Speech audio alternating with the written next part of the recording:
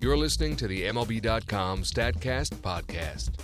Welcome back to the MLB.com StatCast podcast. I'm your host, Mike Petriello. This week we're going to focus on prospects. It is September. The rosters have expanded. We're seeing a ton of this year's top prospects already in the big leagues. Here to tell us everything we need to know, Jim Callis, senior prospect writer for MLB.com, MLBpipeline.com. Jim, thanks so much for taking the time with us. Oh, glad to be here. Jim, I think this is, correct me if I'm wrong, probably a very fun year for you, because we've seen just a ton of top prospects coming up. I looked back at last year's end of season top 100 list, and of the top 15, it looks like 12 of them are already in the big leagues right now. Big names like Lindor and Syndergaard and Bryant and Correa. Do you think this is just a better than usual class, or a change in approach about how quickly teams are promoting their young players? I think it's just kind of a perfect storm, to be honest with you. I think you don't usually see this many guys arriving at the same time, and I do think it was a deep class. I know from prospect writing for 25 years, most people, I think, use the definition of prospect is pretty similar to the definition of rookie, whether the guys have too much playing time. At MLB Pipeline, we factor in service time. When I was at Baseball America, we did not. At MLB Pipeline, we don't consider a lot of the older Cubans or Japanese players prospects. And at Baseball America, when I was there, we did. But all that said, a lot of times how good a crop looks at a specific moment depends on how many guys went over those thresholds or not. And it was just kind of like I said, a perfect storm. I know coming into the year, it seemed like a highly unusual number of the guys at the top of our pipeline list were in AAA but not the majors. And they just started to arrive, and I think we saw over a span of 3 or 4 days in April, Kris Bryant and Carlos Rodon and Addison Russell all came up. And then there was a time in, it's all a blur now, but there was a time, I want to say it was June or July, maybe it was June, where it was Buxton and Lindor and maybe Syndergaard. I know there was another top guy who came up at the same time. It just seems like they keep coming and coming and coming. And this year it also seems like there's been a number of teams that have been surprise contenders where I don't know if we thought they'd be this good. We thought the Cubs would be better and maybe contend. And we thought we'd see Kris Bryant, but we saw Addison Russell and Kyle Schwarber sooner than we thought because the Cubs are winning. With the Twins contending, we saw Buxton and Sano, I think, sooner than we thought after they missed a lot of last year with injuries. So I think it was a talented crop, and I just think it so happened a lot of these guys were close but not quite ready at the beginning of the year, and they'll probably be why. I don't remember another year with as many outstanding debuts as this one, and I know Jonathan Mayo and I have looked at our kind of current top 100 list, and I don't think it's quite as impressive as the one coming into the year. So I definitely don't think we'll see this again in 2016 at least. Well, you just mentioned impressive debuts, and that's, I think, interesting. Has it struck you that the players coming up, these young players, there's been so many of them who are coming up and just really having immediate impacts? I mean, we're always telling people you can't expect this guy to come up and be great. There's an adjustment period. Mike Trout struggled at first. Gregory Polanco had that first great week and then he struggled. But you look at guys like Correa, Schwarber, Bryant, Syndergaard, all these guys, and they've really had an immediate impact. Do you think that there's just a different type of prospect that these guys are, or they're more prepared from being in the minor leagues, or is this just like a good year for that kind of thing? I think it's more of a good year because I think prospects are different. I think in general, exactly what you said, Mike, that a lot of times the prospects, even the good prospects, come up and struggle at first. I mean, that's just typical. I mean, making that final jump, can be difficult. But, Francisco Lindor's also come up and hit. And Carlos Correa, who you mentioned, has been, pretty much the best shortstop in baseball. He's probably the best shortstop in baseball already. And Kris Bryant isn't just I think the front runner for National League Rookie of the Year. I mean, he's one of the best players in baseball already. On and on. But yeah, no, it's been really impressive to me too. How many of these guys, not just seeing these guys get to the big leagues, but they've been able to have an impact right away. Now, two of the guys who have not made it up yet both play for the Dodgers, or both will play for the Dodgers. Corey Seager, who's a shortstop, and Julio Urias, who everybody knows as being basically one of the youngest and most impressive prospects in the minors. They're not up yet. There's rumors that both could make it up in September. What do you see happening there? Well, there's also rumors that they might not either because, Seager, I don't think either guy has to be on the 40-man roster till after next season. And I'll be curious to see what happens. I mean, as fans probably know, yes, the rosters expand on September 1st, but the season this year doesn't end until September 7th. And, I think also that AAA Oklahoma City affiliate for the Dodgers is a new affiliate this year, so they may leave the guys down there for the playoffs and call them up late. if I were running the Dodgers, and I'm not, I would have had both these guys up already. I think they both should be on the playoff roster, to be honest with you. I mean, Seager's the best prospect currently in the minor leagues right now. Had a very good year in AA and AAA at age 21. Hit 292 with 18 homers. He's got an ops of 827. I think he's definitely better than Jimmy Rollins at shortstop. Justin Turner has kind of started to fade in August. I think Corey Seager's probably better than Justin Turner right now too. I don't understand. Why not call this guy up? You can always find spots on the 40-man roster. So to me, that shouldn't be a concern. Even though you don't have to protect him this offseason, why not call him up? Give him some playing time and find out. If you're the Dodgers this year, Mike, with their payroll, with all the money they're spending, including guys on other teams, it's over $300 million. Anything short of a World Series championship is a disappointing year for what they've spent. So why not find out if he can help? And the same thing with Urias. Now with Urias, I'm not saying necessarily throw him in the starting rotation. And he presents a dilemma because he's so good, so young. He just turned 19 about 3 weeks ago. And he's always been, well young. He's in AAA. He got promoted to AAA shortly after his 19th birthday. He's dominated everywhere he's been, and they've avoided trying to rush him too quickly because they don't want to put too many innings on his arm at such a young age. And it's kind of similar to what the Mariners went through with Felix Hernandez, about a decade ago. Now, the fortunate thing for the Dodgers is that because he had elective eye surgery during the season, he's only pitched 77 innings. So what I would do, and I even advocated this last year, and it's not just hindsight because I wrote about it at MLBpipeline.com, call him up and put him in the bullpen. You don't have to put a lot in. I'm not saying throw him in the rotation, but why not let Urias pitch out of your bullpen? Give him 6 or 7 outings in September, and if he looks good, add him to the playoff roster. I mean, last year their lack of a bullpen, especially from the left side, killed them in the playoffs. They aren't deep from the left side this year either. And you're talking about a lefty who can hit 96 with good life on his fastball, and he's got a tight curveball and a deceptive changeup. I mean, this guy, if you used him as a lefty specialist, I think he'd be dynamic in that role. So very curious to see what the Dodgers do with both these guys, and just in case people think, he loves prospects and that's why he wants these guys up. I mean, I'm realistic. A lot of prospects don't live up to their billing, but in this case, the team that's basically win the World Series or bust.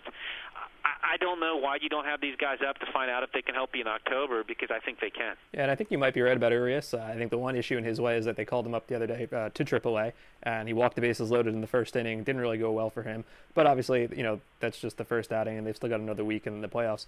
We have to move on and talk about the Minnesota Twins, and I say that because I know that Twins fans always think that nobody focuses on them enough. But they've really got an interesting system. I mean, obviously, Miguel Sano, who was just today named the AL Rookie of the Month, has been absolutely phenomenal. He's got a .403 on-base percentage, a .608 slugging percentage. If you push this out for the entire season, he's on pace to hit 43 homers. He's got the 4th highest exit velocity behind Giancarlo Stanton, Kyle Schwarber, Miguel Cabrera. I think everybody knew, Jimmy, in the minors that he could hit. Are you surprised at what we're seeing now? A little bit, just because of what we were talking about before. You expect to see some guys, struggle a little bit when they get to the big leagues. I mean, he's always walked, but he struck out more than once a game, too. So, I mean, if you told me, one, I'm a little surprised. At the beginning of the season, if you'd asked me, will he be up this year, my answer would have been maybe. I didn't expect him to contend. He missed all of 2014. He had hit for power, but not for average, and struck out a ton when he was in AA the year before. And I would have suspected, that maybe you'd see him spend most of the year in the minors, to be quite honest. But for him to come up, I mean, he's actually hitting better in the majors than he did in AA this year. He has been phenomenal. And I think, not that anybody forgot about him, but with him out last year recovering from Tommy John surgery, I think so there was so much focus when you're talking about third base prospects and power prospects. I mean, the two names you heard over and over again, and I'm guilty of this too because I wrote about them over and over again: Kris Bryant, Joey Gallo, Kris Bryant, and people forgot a little bit about Miguel Sano. I don't have our preseason rankings right in front of me. Actually, I do have them in front of me. We had Miguel Sano as the 11th best prospect coming into the season. So, I mean, it wasn't like we buried him, but, that was behind Russell. Behind Bryant. It was behind Gallo. And, the thing is, while this guy didn't play in 2014, his power is in that same category. It's 80 power on the 20-80 scouting scale. Did not expect him to come in and put up the 1,000 plus ops in his first 50 games in the major leagues, but he's that kind of talent. It'll be interesting to see how all three of these guys play out in the long run. I'm not sure Sano sticks at third, but I don't think it matters a ton because I think that power makes him a star wherever he plays. Yeah, Sano's fascinating because he's got the highest strikeout rate in baseball right now at 36%, which is crazy. It's more than a third of his plate appearances. He's got the highest batting average on balls in play in Major League history. I just looked this up about 2 hours ago. For a minimum of 200 plate appearances, no one has ever had a BABIP of 432, and that's what he does right now. So I don't think that's going to stick. But listen to this quote. I like this a lot from him. He talking to USA Today last year, and he said, "I like looking at a lot of pitches. I don't like the swing in 0-0 counts. I don't feel confident. I prefer to hit with a strike on. I like getting to a full count." And I think that really says a lot about his plate discipline. And you don't really see that from a lot of guys, young guys coming up. They really want to be aggressive and make an impression. That's kind of rare, wouldn't you say, for a player like that? I would. And the thing is, yeah, he does strike out, but he does draw a lot of walks. I mean, he's got 33 walks in 50 big league games. Yeah, he's got 76 strikeouts to go with it as well. But, the 33 walks, I mean, that's a 100-walk pace. And, he's going to strike out. But I think you like what you see of his approach. I mean, and that's something. I mean, to touch on our guy we talked about a little bit earlier, Chris Bryant. I mean, that's what impressed me about Chris Bryant when he came up. Is I've never seen a guy pitched around from day one in the big leagues like Chris Bryant. I mean, he led the majors in home runs during spring training. The book was out on this guy that this guy was a tremendous power hitter, and guys pitched around him. And Chris Bryant, I don't have the numbers in front of me. I think he hit, what was it, 1 home run in his first 20 games maybe, or he won 18 games while it took him a while before he started hitting home runs. But it was basically because, hey, you aren't going to challenge me? Fine, I'll take the walks. I'll work the deep counts. I'll take the walks. And then pitchers eventually realize, you know what, we can't just pitch around this guy all the time because he's going to, we can't walk this guy every game. And then the power came, and Sano's had a nice balance of that too. I mean, like you said, he's on pace for 43 homers, and I mean he's on pace for doing quick math in my head. I'm going to say about 105 walks. I think the Twins would be thrilled if he did that over the course of a full season. He's been extremely, extremely impressive. Now, the same year that the Twins signed Sano, they also signed Max Kepler out of Germany. He's an outfielder. Took him 6 years to get to Double-A. He's had a lot of injuries. Obviously, as growing up in Germany, he doesn't have quite the same baseball pedigree you would growing up in the States. But he's now 22. He leads the Double-A Southern League with a 169 weighted runs created plus. Is he the real deal? Do you think next year is too soon for him to be in the same outfield as Byron Buxton in Minnesota? It depends on what they want to do with the rest of their outfielders. I mean, I wouldn't necessarily say opening day, but I'll tell you what you have to like about Max Kepler is, I mean, he's walked more than he struck out in Double-A, which is a huge sign. He's only got 9 home runs there, but he's got, I think, 53 extra base hits, so the power's going to come too. And you hit the nail on the head. I mean, this guy, his parents were ballet dancers. He grew up in Germany and in Europe, and it's not like you get the same baseball experience. It was going to take this guy some time, and even though it has taken him some time, he's still only 22 years old, so it's not like this guy's 25 or 26. But yeah, I mean, I think if you look at the jump that Buxton and Sano made from Double-A this year, that you can see Kepler in that lineup at some point next year too. I would imagine he'll open the year in Triple-A, but very, very impressive. I mean, there's been a lot of nice development stories for the Twins this year. Now, speaking of the Twins, they're one game out of the wild card right now, and I'm just watching on Twitter. Twins fans are very unhappy that Jose Berrios, your number 23 prospect on the MLBpipeline.com list, is still in the minor leagues. He's got a 78 to 13 strikeout to walk ratio in AAA, 2.67 ERA. Twins pitching staff is obviously full of holes. Everybody wants him up. The Twins haven't called him up. Why do you think that is, and will we see him?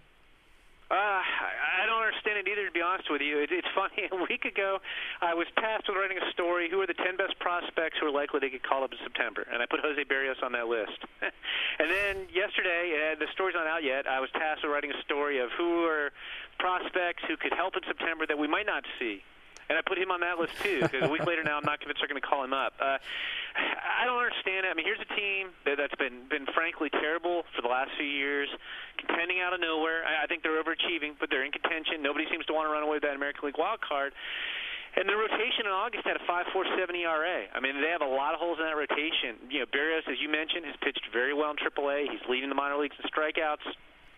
I don't get it. I mean, the two concerns with him would be, A, he's not one of these guys because he's so young, you don't have to protect him on your 40-man roster until after the 2016 season, so you'd have to give up a 40-man spot a year ahead of time. Although, again, I understand how you don't want to do that if you don't have to, but there's always dead weight on 40-man rosters. Nobody ever has a 40-man roster with 40 studs on it. You can make room. B, he's worked a career-high 161 in the third innings, and I could see at age 21, you don't want to pile more innings on there. If you put him in the big league rotation, then you're getting him up to 180, 190.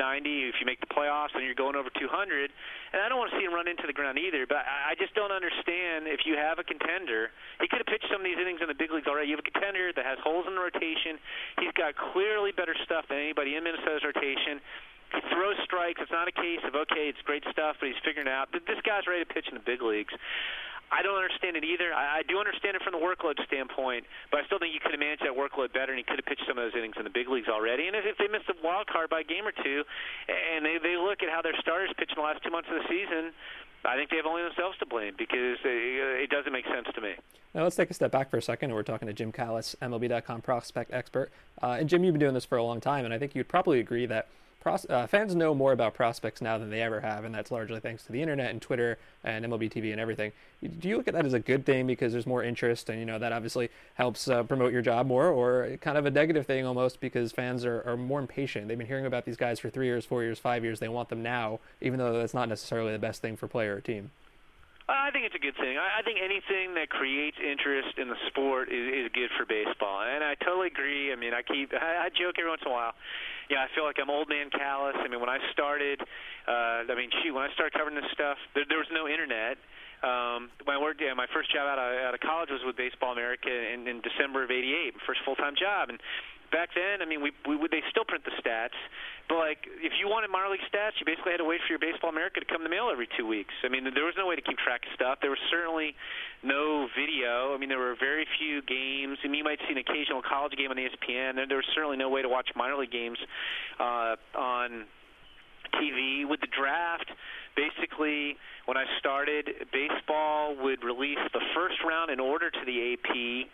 And then nobody knew what order the players were drafted in officially because they were afraid that college coaches were recruiting based off the draft list. So you'd actually have the draft. I mean, not only was the draft not anywhere close to being televised, you didn't really know who was in the second round. That was one of the things we did at Baseball America. Because Alan Simpson and kind of led the team, and we tried to dig that information out and print the draft list as early as we could. But no, I think people are much more on top of things because there's so much more available. I can't imagine that there's a prospect that you can't dig up video somewhere on the internet. It might be, if it's a guy out of this year's draft, okay, maybe it's high school video, but I mean, you can watch games live on your computer, not just Major League, but minor league. There's all kinds of analysis. There's all kinds of detailed stats. I think it's good. Maybe fans are more impatient because they want these guys to come up. But again, I think just, anything that kind of, increases the passion of the game and has people interested in the game, I think that's good for baseball. Yeah, and I remember a couple years ago when Yoenis Cespedes was a free agent, and there was a YouTube video floating around that was basically a hype video, and that's probably the first time anybody had ever heard of him. Jim, I have a question for you. When you're building your rankings, do you take into account the teams that the players are on? And what I mean by that, you have some teams like the Giants who really create big leaguers out of guys who are just not highly regarded, as prospects, like Matt Duffy and Joe Panik. Teams like Seattle, they don't really seem to develop. Milwaukee, maybe they don't develop as well. Cardinals obviously do very well. How much does that play into your scouting there?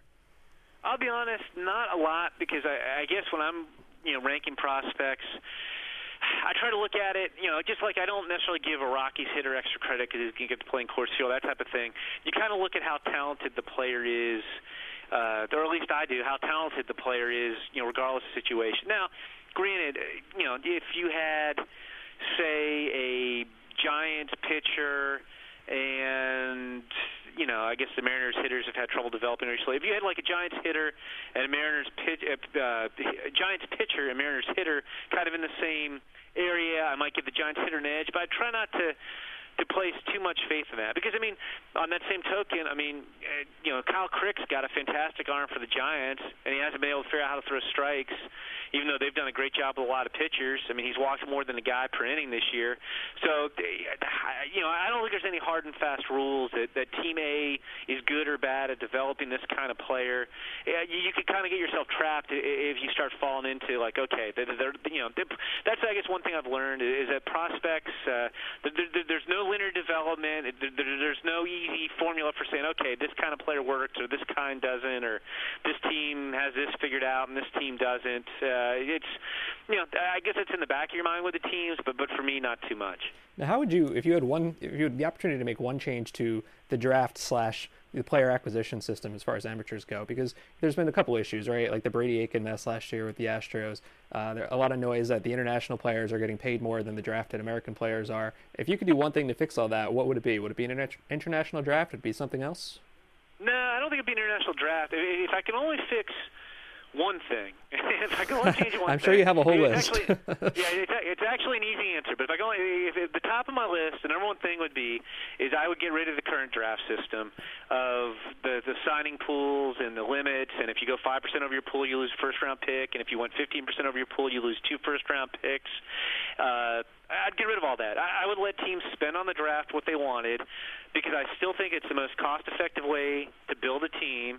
And you look at some of these teams like the Royals and the Pirates and the Astros who have rebuilt through the draft by being able to spend what they wanted. Now, the Astros not so much being able to spend what they wanted, but under the new system, they've had the number one pick. You know, they had it 3 years in a row, and this year they took the top 5, so they've been able to spend a lot more than other teams. But I think if you had this current system in place, the Royals and Pirates would not be the successful teams they are today. So that would be the first thing I would do is I would get rid of this system where you're penalized for overspending, and I would let teams spend whatever they want on the draft. Jim, we're running out of time, so one final question for you. Every scout, I'm sure, has, air quotes here, their guy, right? So if you could give us a name outside the top 50, maybe in the top 100, who's going to be a big riser, someone we're all going to know this time next year? Well, I'll give you two. They're both pitchers who aren't in the top 100, and maybe they should be based on some late reports we're getting. But with the Astros, Francis Martez, who they got in the Jared Kozar trade from the Marlins last year, he's touched 98 this year. His curveball's become a plus pitch. His changeup's made strides. He's already reached Double-A at age of 19. He looks very impressive, and an even younger pitcher in another loaded farm system would be with the Red Sox. Anderson Espinoza was a guy that they signed last year for $1.8 million. The plan was he'd make his debut this year in the Dominican Summer League, but he was so advanced they brought him over to the Gulf Coast League. He wound up, and Grant, you can't read too much into rookie ball stats, but it's just fun to look at these. He's got a 0.82 ERA, a 0.89 WHIP combined between two rookie teams, 61 to 12 strikeout to walk ratio, only 17 years old. He's hit 98 with his fastball. He spins a tight curveball. He's got feel for changeup. He throws a lot of strikes. I think those are two pitchers who are both very young, who are could be in the middle of the top 100 prospects list a year from now when we're talking about them. Excuse me. Well, I tell you what, we did not get through all the notes I had taken, but just from following you on Twitter, Anderson Espinoza was on that list because I wanted to ask you about him, and you got to him anyway, so I really appreciate that. Jim Callis, senior prospect writer for MLB.com and MLBpipeline.com, does great work. Jim, thanks so much for taking some time with us. No problem. Great talking to you, Mike. All right, this has been the MLB.com StatCast podcast. Thanks to my guest, Jim Callis. I'm your host, Mike Petriello. See you next week.